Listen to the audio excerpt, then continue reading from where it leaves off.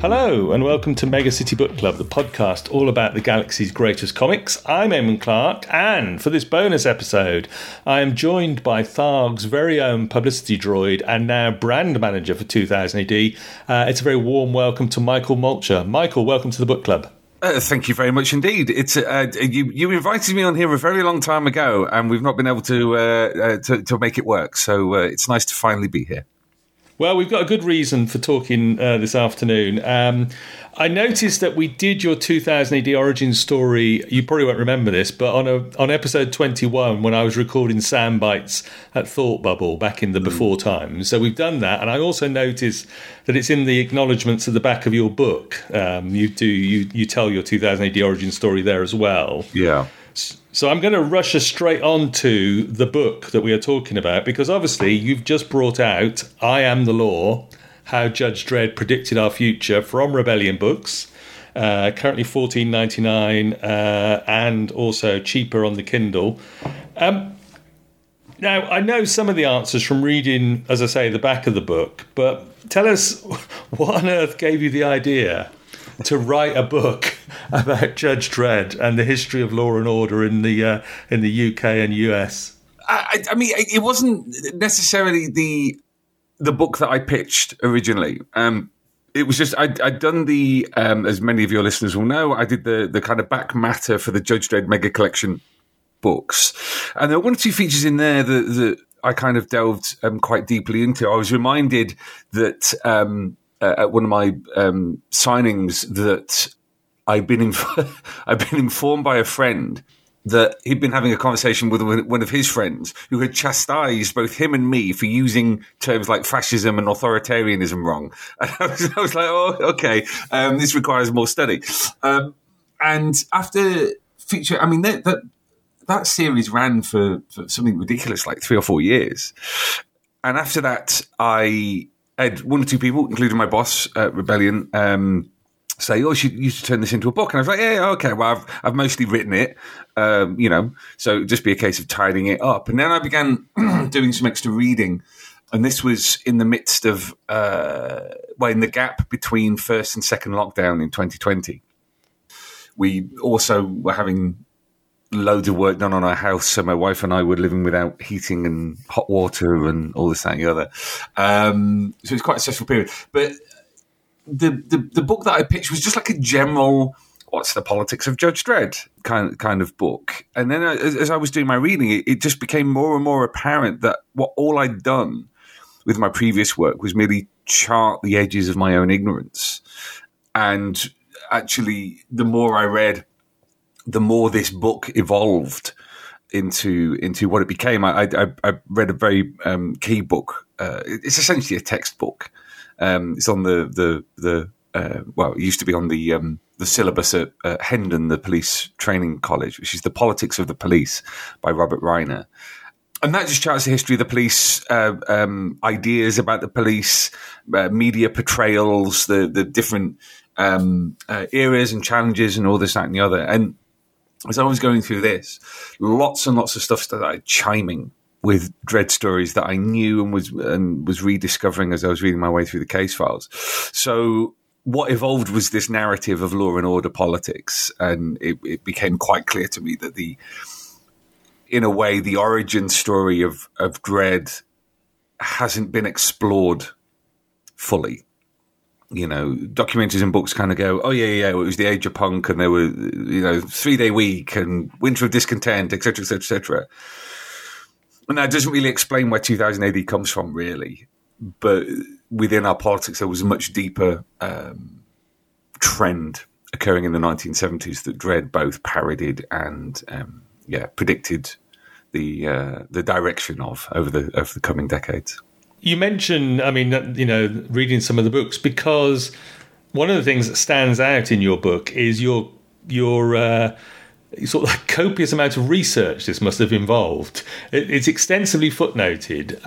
You got your journalistic training in that you don't report a fact without a source for it. I mean, how was the research process during or in the gap between lockdowns, or I guess going on through them? Chaotic. Like I said, all each book revealed to me was that there was more to learn from others. And what was really interesting about when I started it was the finally notions of police defunding and police abolition had kind of broken through with the murder of George Floyd in 2020. Finally, people were having these conversations, which generally had been either restricted to academics, radicals, or amongst communities most affected by policing. So communities of colour, in particular. Many of the great critics of policing have been writers of colour, women, who find themselves not as protected by policing as say, white middle class men are. And so, as time went on, I bought more and more books. I'm very lucky where I live that I could become a reader at the Bodleian Library, which kind of allows you to, if you log on to their Wi-Fi, you can access JSTOR, which is the big academic paper network archive. So that saved a lot of time and money.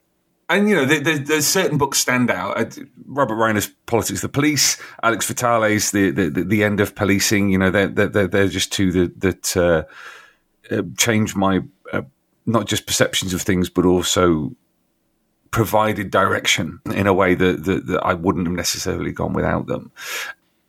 And, that led me through into some, for most people, relatively esoteric writing. I'm thinking especially of concepts like necropolitics, which is Achille Mbembe's kind of post-colonial analysis of the power of colonialism. So yeah, it just kind of went on and on. And eventually my wife said, well, you're not allowed to buy any more books. In that kind of, you're not allowed to buy any more books until you've read the ones that you bought. She was right to do so, because there's a risk that comes with that, which is that you just end up researching forever. And my brain already works in loops and gets stuck on things. So if I was going to move forward, I had to stop reading and start writing. And by the time I completed my first chapter, which weirdly was chapter 4, because again, my brain doesn't work in linear fashion. That was around the time of the January the 6th attempted insurrection in Washington, D.C. So, and you've got Priti Patel offering swift justice to people she doesn't like, and that process has only got worse. So, yeah, it would have been a different book if it had been written at a different time. Not least because the research would have been different, the circumstances would have been different. I mean, when you get a former president of the United States tweeting law and order in full caps with lots of exclamation marks, you kind of go, well, maybe there's a thread here that I can pull on. And you mention the origins of dread. Let's go back to the 1970s. Societies tend, in our experience, not to notice when there's a moral panic going on while they're in the moral panic. And in your book, you talk about the law and order moral panic that started then, and sort of how that led, in a way, to the creation of dread. I wonder if you could say something about that.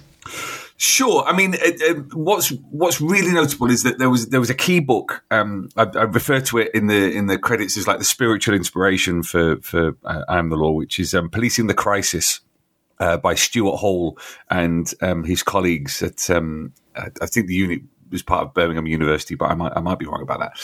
And they wrote a book called The Policing the Crisis, which was all about the mugging crisis of the early 70s, which was this moral panic bound up with race and colonialism and fears about youth and the collapse of society. And law and order, it's one of the most shocking things, actually, that I think I kind of came across. Before the 1960s, crime really wasn't much of a vote winner. If you went on about how much crime there was, a government was essentially admitting that they'd failed.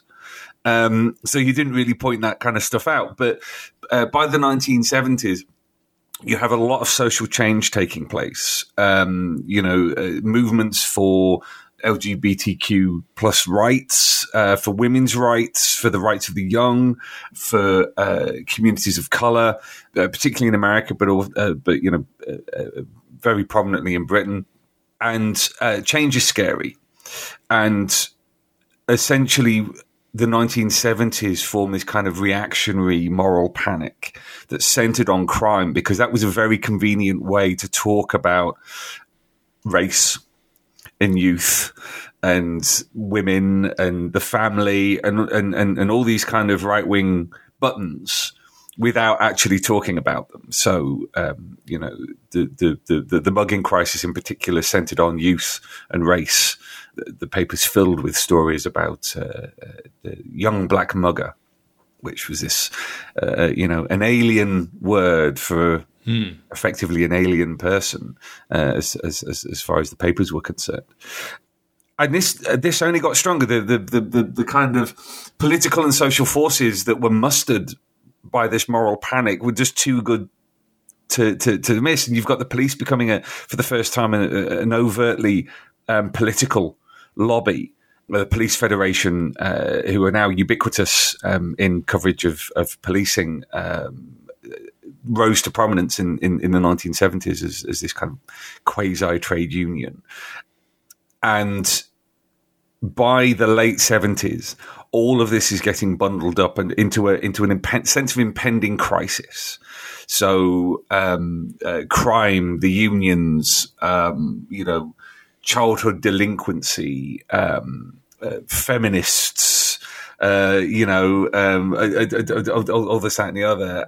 So what emerges is law and order politics, which is reactionary, right-wing.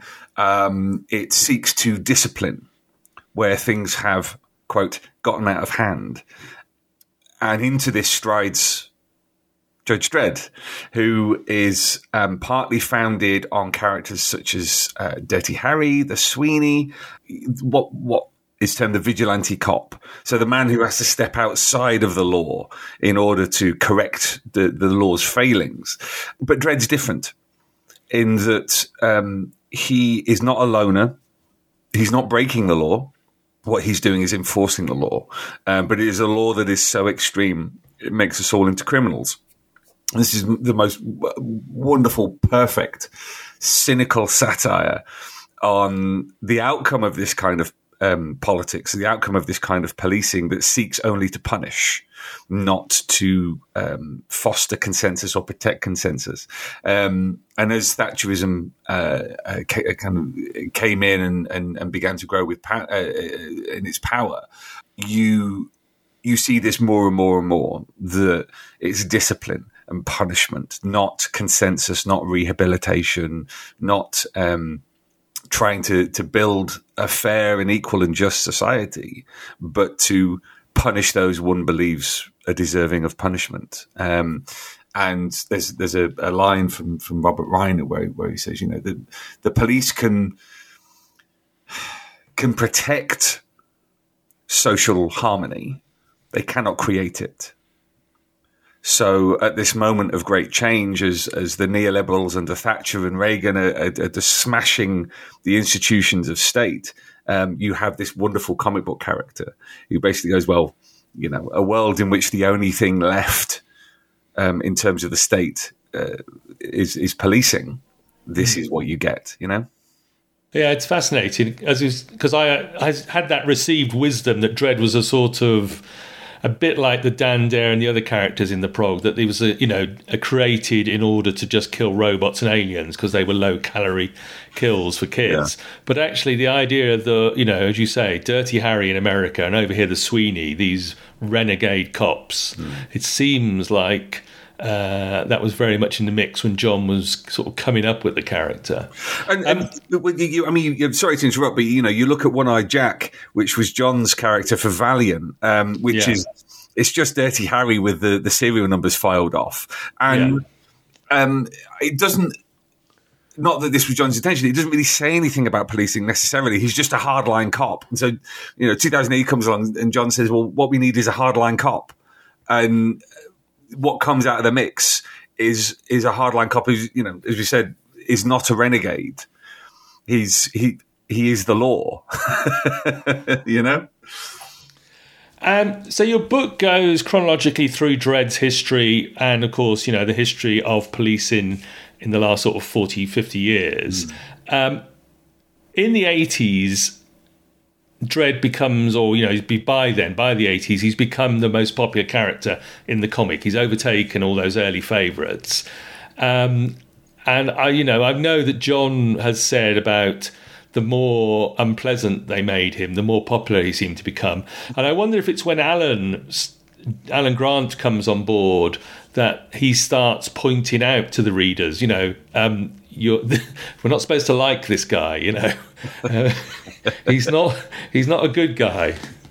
Yeah, I did a talk at the Cartoon Museum, which I think you were at. I was there, yes. Yeah. And I said that Alan Grant's wit leavened Wagner's grit. And for me, those initial stories, he comes on at the very tail end of the Judge Child quest. And then Dredd goes back to the streets. And it's like a light goes on. Like, all the elements have been there, and John had been doing these fantastic stories in the lead up to it. But just occasionally you could see him get frustrated because I think sometimes he struggled with the balance of the strip, the humour and the violence and the grittiness and all this. And then John comes along and they're almost like twin stars that just orbit around each other and kind of stabilize each other, because you start getting stories that turn the subtext into text in a way that hadn't been obvious before. The strip gets funnier. It gets more extreme. Alan never pulls a punch. His politics have this dark seam of humour, and it's a cynical humour as well, and that makes it all the better. And all this just makes John's writing even better, and John makes Alan's writing even better. And by 82, 83, 84, they're firing on all cylinders. I mean, when they're producing like 4/5 of the prog. Yeah, and all of British comics, exactly. And I've seen criticism of the book where someone said, you're making out that it was this grand planned satire and rather than just people earning a living. I was like, no. Those two things can happen at the same time. And one of the delights of it having been a commercial system in which they just had to get the pages done is that I think quite often that may well have stripped away the ego and left only the id. So they haven't got time to fart around, to worry too much about the kind of grand scheme of things. But that I think produces a satire, a humour, stories, characters that are so sharp because they need to be. They need to deliver the script on time. The characters only have like 5 or 6 pages in order to do what they need to do. So the action and the characters are incredibly sharp. And I think so much of what makes Dredd great and continues to make it great is the fact, there is that imperative. There has to be a Dredd story every single week. So you can't wander off on flights of fancy. You can't decide, it's going to be a 2-year internal epic where you hear his thoughts on a daffodil. But so I think there's so much about that partnership that is just perfect, absolutely perfect. And I don't think there's been a creative partnership in comics like that before or since. That has been and then you put Carlos into the mix. I mean, oh my God. He comes in literally all guns blazing on the Apocalypse War. It's like he's never been away. Even though like he'd done like 2 or 3 episodes since 1977. And, I read this stuff in Best of 2000 AD monthly. So I was very fortunate I got to read it in one chunk. But at the same time, I am quite envious for those that were reading this every single week, on top of Strontium Dog, on top of Robo Hunter, on top of what all the other stuff they were doing. And particularly when you get into the kind of phase where they're doing like Doom Lord and things like that, and it's just I can't praise them enough, to be honest with you. Well, I mean, talking of Carlos and one of his sort of magnum opus, is it opus? I don't know. His major works, let's say that. If I take you to Necropolis, which of course is bracketed by the democracy storyline on either side of it, and one of the points you made in your book and that you said at the Cartoon Museum was Necropolis is when the judges have failed the city. And they've sort of failed that deal that they had with the citizens, and yet still after that the democracy movement fails as well. It sort of has parallels for us with, I mean, you could think of large terrible terrorist events when we can say, well, actually we've given you all these extra powers and yet you've still failed us. And I thought that was something very interesting that you were talking about. Yeah, I thank you. You see it with any kind of crisis. So Milton Friedman, who was one of the great, and I mean great in terms of size rather than kind of goodness, one of the great kind of neoliberal monetarist thinkers. He was an acolyte of Friedrich von Hayek and was led the Chicago School, who absolutely destroyed Chile and most of South America. But he talked in his 1965 book about how neoliberalism is essentially the system of crisis. So it comes in a moment of crisis, proposes a simple solution, and that's how it gets its claws into stuff. And this notion of kind of the politics of crisis. Was it Naomi Klein wrote The Shock Doctrine, which is about how capitalism exploits crises, and there's actually a parallel in policing as well, where when something goes wrong, when there is something like a terrorist attack, when there is, I'm thinking in the case of someone like the murderer of Sarah Everard, where something has gone wrong, something terrible has happened, and the immediate response of the state is to hand the police more powers. And that's the road to Judge Dredd. I mean, I can be accused of hyperbole on lots of things, but all of the evidence I read, all of the research, all of the criminologists and the sociologists that I listened to basically went, this is the process that has taken place and is taking place. And Necropolis is fascinating because it's not just that Dredd walks away, but of course the city then lies about it because it knows, and Judge Silver knows, that Dredd is the linchpin holding it all together. It's my. I was delighted when I got to use the Earl of Clarendon's term, a phrase to describe Oliver Cromwell as a brave bad man, and this is one of the great questions at the heart of the strip, which is, if you take away Judge Dredd from this system, does the whole system fall apart? And of course, it already has several times.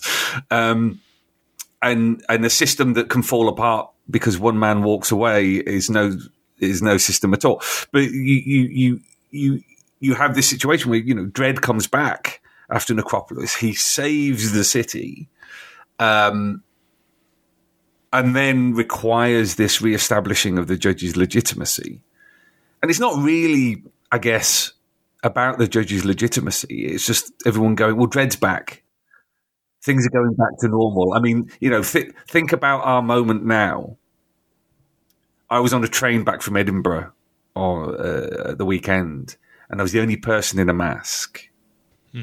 The desire to return to a status quo, to a normal that isn't actually that good to begin with, is incredibly overpowering. In the book, I talk about, think of it from the citizen's point of view. All they've known is the judges. To say, well, it's the judges or democracy. Well, democracy is this great unknown. Like, nobody fleshes it out. And it's one of the failings of the democracy movement in the strip is that they fail to actually deliver a plan that isn't just, we'll get rid of the judges. And in that, this, it is this incredible satire of how democracy quite often is its own worst enemy, in that it does speak with a fractured voice. It is difficult. It is hard work. It must be constantly maintained. And that's why the judges are so alluring, because they offer simple solutions to complex problems. There's died a few years ago, a criminologist who was called Stuart Sheingold, and he wrote a book called The Politics of Law and Order. And that's exactly what he identified. He said that the politics of law and order lulls you into thinking that intractable problems have simple solutions. And the way that Dredd does that in particular, there's that wonderful panel from The Devil You Know, where he says, when a perp's holding a knife to your throat, who do you want to see rolling up, me or your elected representative? I mean, it's a straw man argument straight off the bat, but yeah. Is Spencer Ackerman, who's a American, a very famous American kind of national security journalist, pointed out, the knife at your throat distracts you from the boot on your neck. And that's what Dredd is doing. He's using the rhetoric of law and order to make you think about being a victim. And this is the one thing that really struck me so much about Dredd as a character, is he sounds so certain about everything, but implied in everything he says is uncertainty and fear and threat. So law and order politics and the rhetoric it uses, at the same time it's using words of security and safety, it's making you think of the opposite of that. It makes you scared by talking about, actually how insecure you are. Once you kind of view Necropolis in that long spectrum, I mean, this will be a hell of a collection,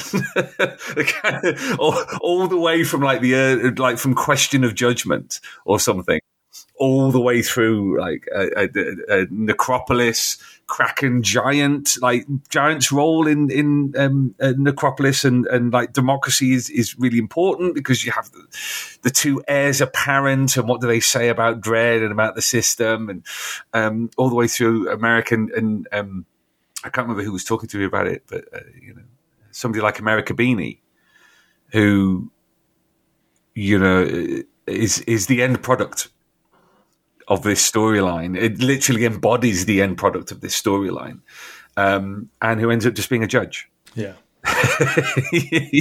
What an incredible long-term satire and analogy of the eternity and the self-replicating eternity of a system of law enforcement that has us all in its grasp. Anyway, I'm rambling, but well, before we leave the Dark Judges, I'm going to ask you about moments when Dredd is suggested alternatives, and we're going to sort of go through some of those. But before we leave the Dark Judges, you at the Cartoon Museum, you were interviewed by another book clubber, Ian Dunt, the political journalist, and I'm going to steal his line that he started with because recently, if we think of Judge Death, the deputy chairman of the Conservative Party, Lee Anderson, has said, when he was supporting the reintroduction of the death penalty, said something to the effect of like, dead people don't reoffend. And this extraordinary moment, borrowing the politics of Judge Death seems remarkable. Bless him, 30p Lee. He's basically just the zookeeper chucking red meat into the cages, to be quite frank. But important thing to understand about stuff like that is I hate the whole dead cat thing. Whenever anything happens, oh, it's a dead cat. Dead cat. Stop overusing that term. But the kind of wider implication of all that is essentially the Overton window. So this notion of, you know, what is acceptable to the public at any given time, and it moves back and forth along a concocted political scale. That is true, and there are always exceptions to this, and people are complex and have complex opinions. But so often parties will test ideas, such as the reintroduction of the death penalty, so that sometimes things they do don't seem so bad because at least they're not doing that. And what was so alarming for me when he said that is because things have moved so far beyond the original debate around the death penalty. Even before we were born, it was the debate that happened in the 1950s and 60s, and the eventual abolition was grounded in these in the notions of not crime necessarily, but in the ability of the criminal legal system to use that power responsibly. And at the time, I mean, this is another parallel. At the time, you had a system where it was the police who charged people rather than the Crown Prosecution Service, and that produced multiple miscarriages of justice and false confessions and false convictions. And just recently, several chief constables have suggested that they should get that power back. So would effectively, they wouldn't necessarily be the jury, but they'd practically be the judge and the executioner. So yeah, these parallels keep coming to, and so I think it was Andrew Harrison on the Bunker podcast kind of focused on the line in the book about dread. The death isn't the opposite of dread; he's the natural conclusion of that line of thinking. That if you have a system that assumes people are criminal, and there's that, as I said at the Cartoon Museum, there's that moment very early on in the strip, 6 months in maybe, where he's coming back from the moon and he says, 800 million people, everyone a potential criminal. Like, what chance do any of those people have in that kind of system? And a system that produces Judge Cal, who does condemn the city to death and starts systematically executing, poor Aaron A. Aardvark. It's all about the spectrum of these views in the Overton window, and what is acceptable. How far can we push this? How far can we take the notion that if you are a criminal, the state can do whatever it wants to you? Well, what if we make everyone a criminal, and then we can do whatever we want? So when Dredd talks about the law, it again, he makes it sound certain, but it's such a mutable and changeable notion. He makes up laws on the spot. He already has all the power he could possibly need to do whatever he wants. So it kind of rings hollow. But yeah, the Judge Dredd stuff. When Lee Anderson said that, I just tweeted going, "Oh, the next round of publicity for my book is going very, very, very well." Disturbingly so. Yeah. I'm going to talk about alternatives. And I note, because in your book you cover the Brixton riots of the 1980s, and in particular Lord Scarman's report and inquiry into them, and where Scarman, one of the things he said was, you've got to fix the economy of Brixton. You've got to fix the job prospects and the economy of areas like this. Yeah. And the government of the day's response was law and order, more law and order, which always seems to be, the response is more law and order. Yeah. And I'm thinking that over the years, and this comes out in your book, that Dredd has been offered maybe alternatives, or he's been questioned at various points in his career. Possibly the earliest would be Judge Minty, way back in 147. But I know his mentor, Morphy Fargo, Hershey's done it, Smiley. There's the letter to Judge Dredd, I think you mentioned. And I just wondered, particularly with John's overview of 40 plus years of Dredd, whether we see this sort of slight change in his character when he does seem to sometimes contemplate alternatives, but often just dismisses them for more law and order. Yeah, because he can't do anything else. Because number one, it would negate his very existence. So when he starts to have those doubts in the 1980s, if you see Dredd as the kind of avatar for the city, when he has those doubts, the city literally falls apart. There's that wonderful scene in Necropolis that Carlos, such an incredible artist, did of the West Wall, where literally it's crumbling, like it's just flaking apart. And it's for me, that's not so much about the presence of the Dark Judges as it is the absence of the city's champion.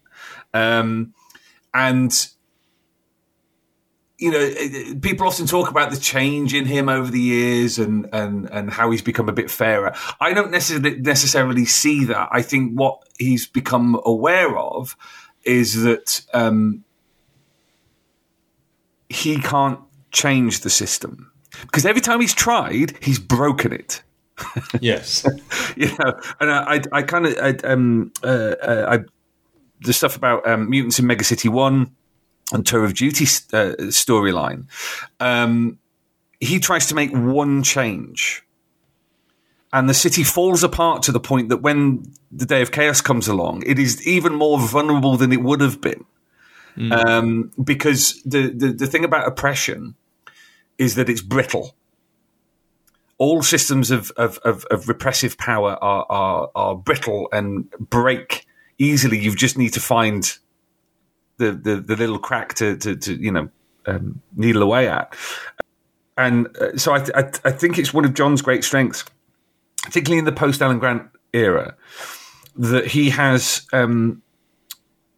continued with this deep ambiguity to the character where, as I say in the book, deep down we all know that Dredd and his world are intolerable. At least I hope people do.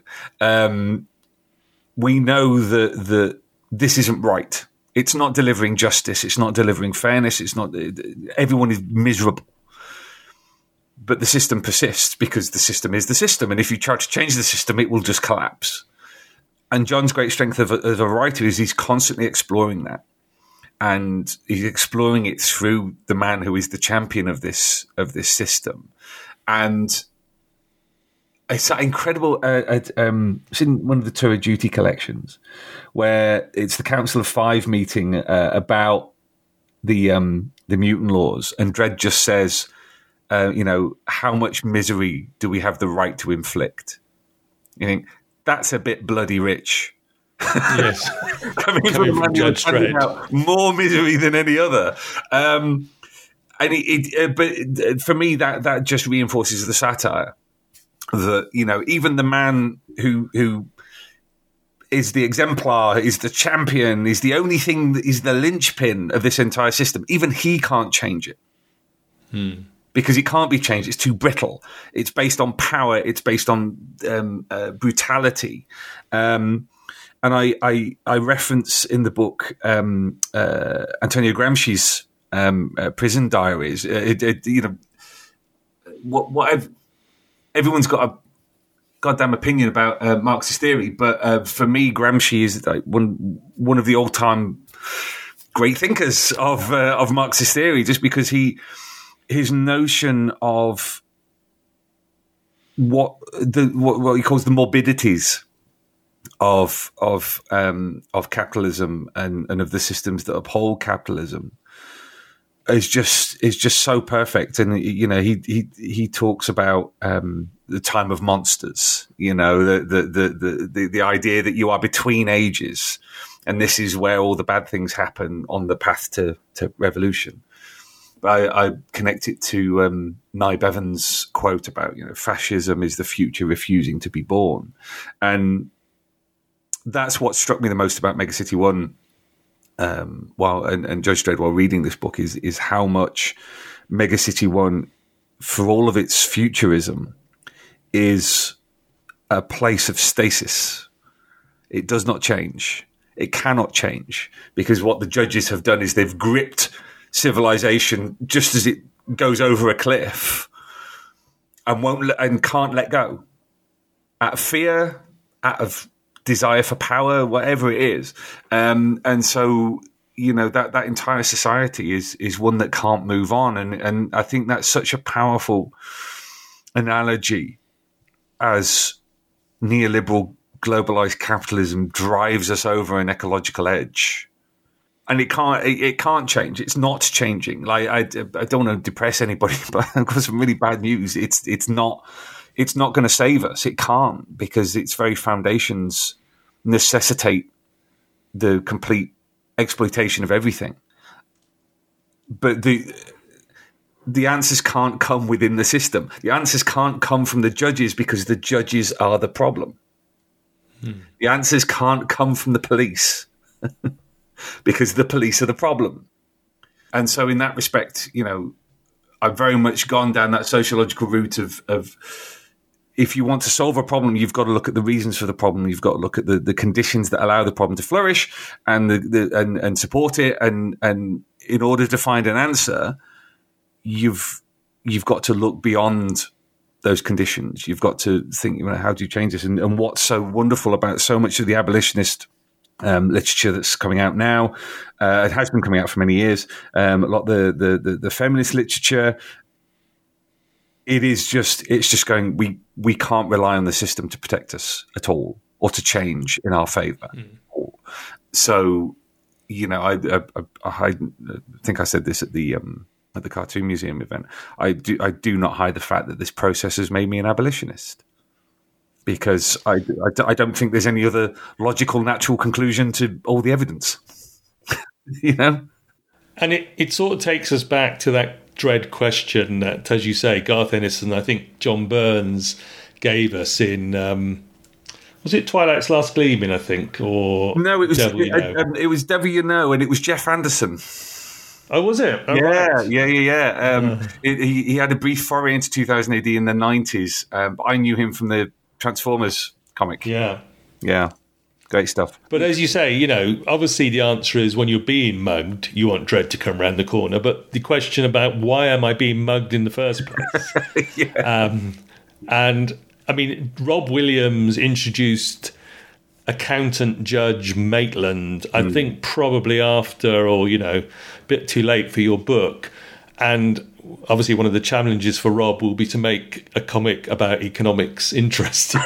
But I noticed that she has now been given a sort of blessing in Megacity One with a sector to try it and actually say, after nearly, well over 50 years of harsh law and order, maybe we should try something different.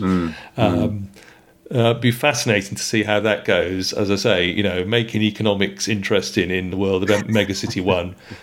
I mean, they've made policing interesting, so they did the same for economics. I mean, because Maitland's Al Ewing's character originally, but what Rob and with Arthur Wyatt as well has done is really interesting, and one of the ways in which I think the strip is so good for exploring these ideas and satirizing these ideas is that you can be suddenly serious about economics. You can introduce arguments of defund into a future megatropolis of hardline cops, and for it to still stand up. And what I love about the time that I've been reading the strip, since 1988, is how other people have built on John's legacy. I'm never one of those people who think only John should write Dread and it's only good when he writes it.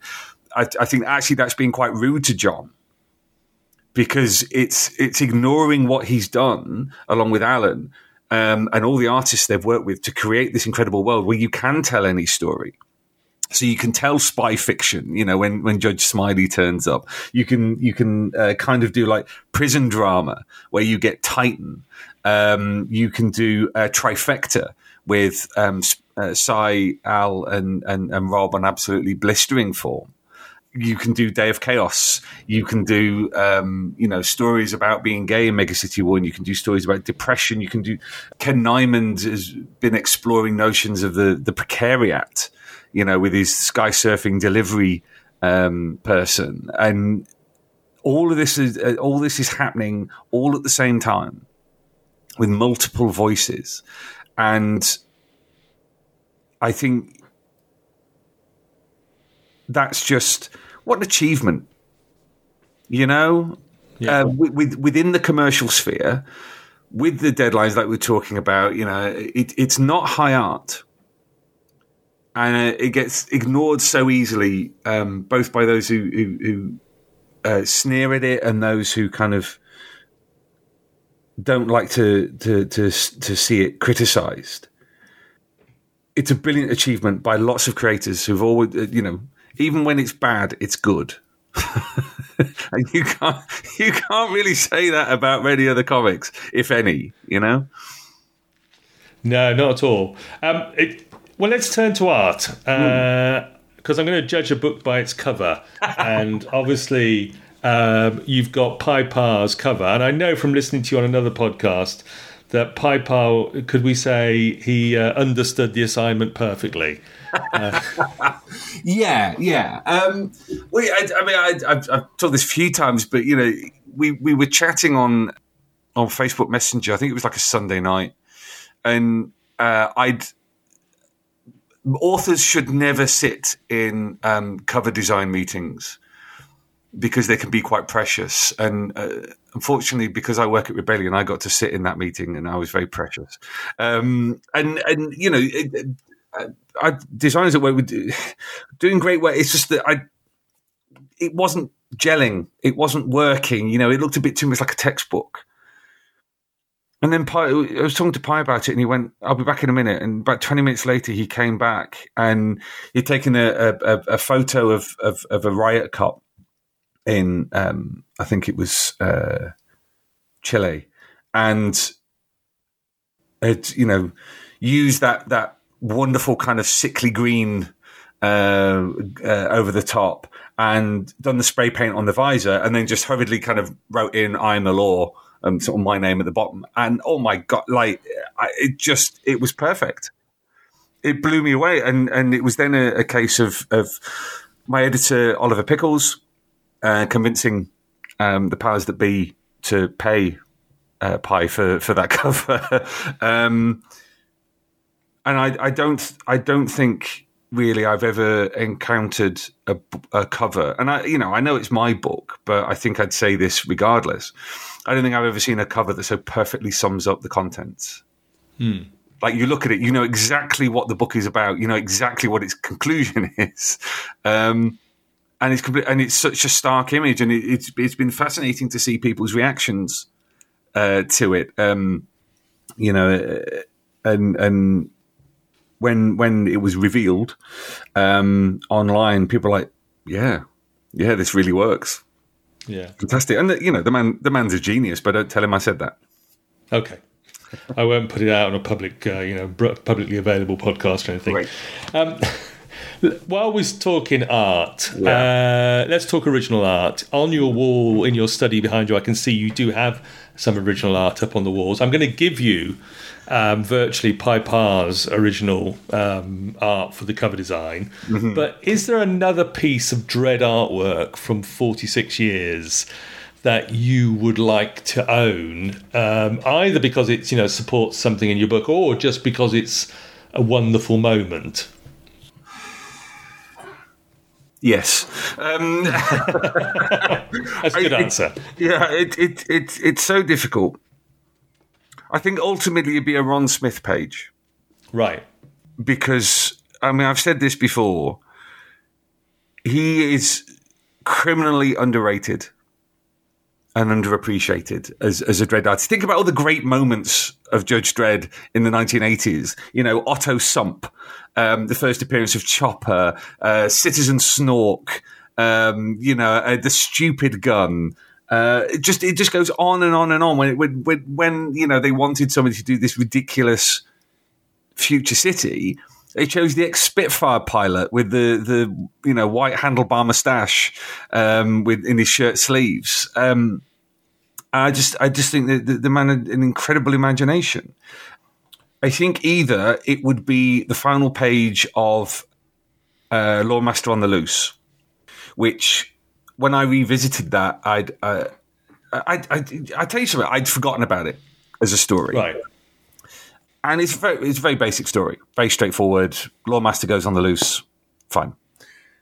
And just that last page where you've got the Citizen hanging on to Dredd's ankles, as he dangles over this mile-high precipice, and there's a pile of bodies in front of Dredd, caused by the unrestricted power of the judges.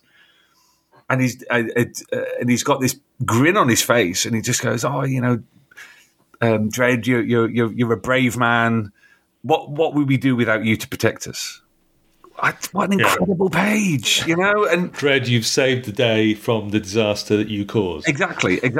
And where I talk about that story in the book jumped around a lot.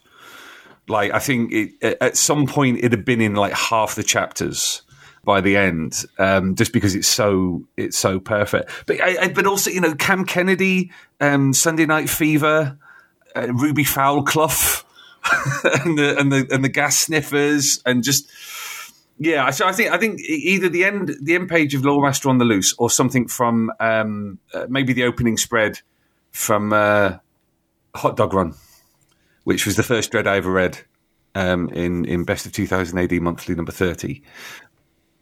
Because I think it's impossible to think of a story that could fire a young imagination just straight off the bat. Like, I had no idea what was going on. It was amazing because there was literally a new idea in every single panel of that story. You've got the Gillamunja, you've got Scabby Hayes, you've got the Muntz farms out in the Cursed Earth, you've got cadets, you've got Judge Giant, and through it, striding Dredd, the great war tractors that the mutant band are running, and then at the end it's just this was an assessment. And like two of them pass or something, and it's just it's the opening spread where they come out into the Cursed Earth from the West Wall, and I just I think the true test of an artist is their ability to relate scale. So a bunch of future lawmen on these massive mechanical bikes coming out of the door in a mile-high wall into a irradiated wasteland that used to be America. Oh my God. I'm literally going to go. I've got some work to do, but afterwards I'm going to go and grab the case files because I need to revisit that. But and that was one of the joys of doing the book. Right. I got to read Dredd again, which, in the high-pressure world of comic book marketing, I don't necessarily get as much chance to do as I should. Well, we've had surprisingly little Ron Smith chosen for the Grail page game, and I can tell you that nobody has picked those pages before. So they become virtually yours in the Grail page gallery, and I'll post them when this episode comes out. Super. And I will say that I Am the Law, How Judge Dredd Predicted Our Future is available for $14.99 from Rebellion and from all good bookshops, or at the moment, a bargain $5.99 on the Kindle, I noticed. Oh my God. Michael. Wow. I know. Give me away. Yeah. Any plans for an audiobook version? Well, I've asked about that. I can't say anything more. Okay. It's being considered. Right. We don't normally do audiobooks of our non-fiction. Right. So it'd be by special request. So I've put in my list of potential readers. But I very much doubt Carl Urban would be available. Okay, well, it is wonderful because it serves both as a history of Dredd, but also as a history of the politics of policing over the last half century. So it's fantastic work. I really enjoyed it, Michael. That's wonderful, and thank you. I really do appreciate that. It's very strange to talk to people about this thing that's been inside my head for the best part of 3 years. And the response has been quite overwhelming, if I'm honest. So it's wonderful. Do you plan to do it again? Oh no!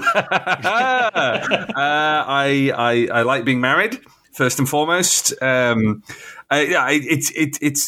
was a fairly awful process. I've been a journalist for a very long time, but writing a book is a whole other skill set that I had to basically learn on the fly, as my brain resisted every step of the way. So I think quite possibly that's me done for book. Okay. Wow, it's fantastic. Thank you very much for giving me your time on this slightly wintry afternoon to talk about it. Pleasure.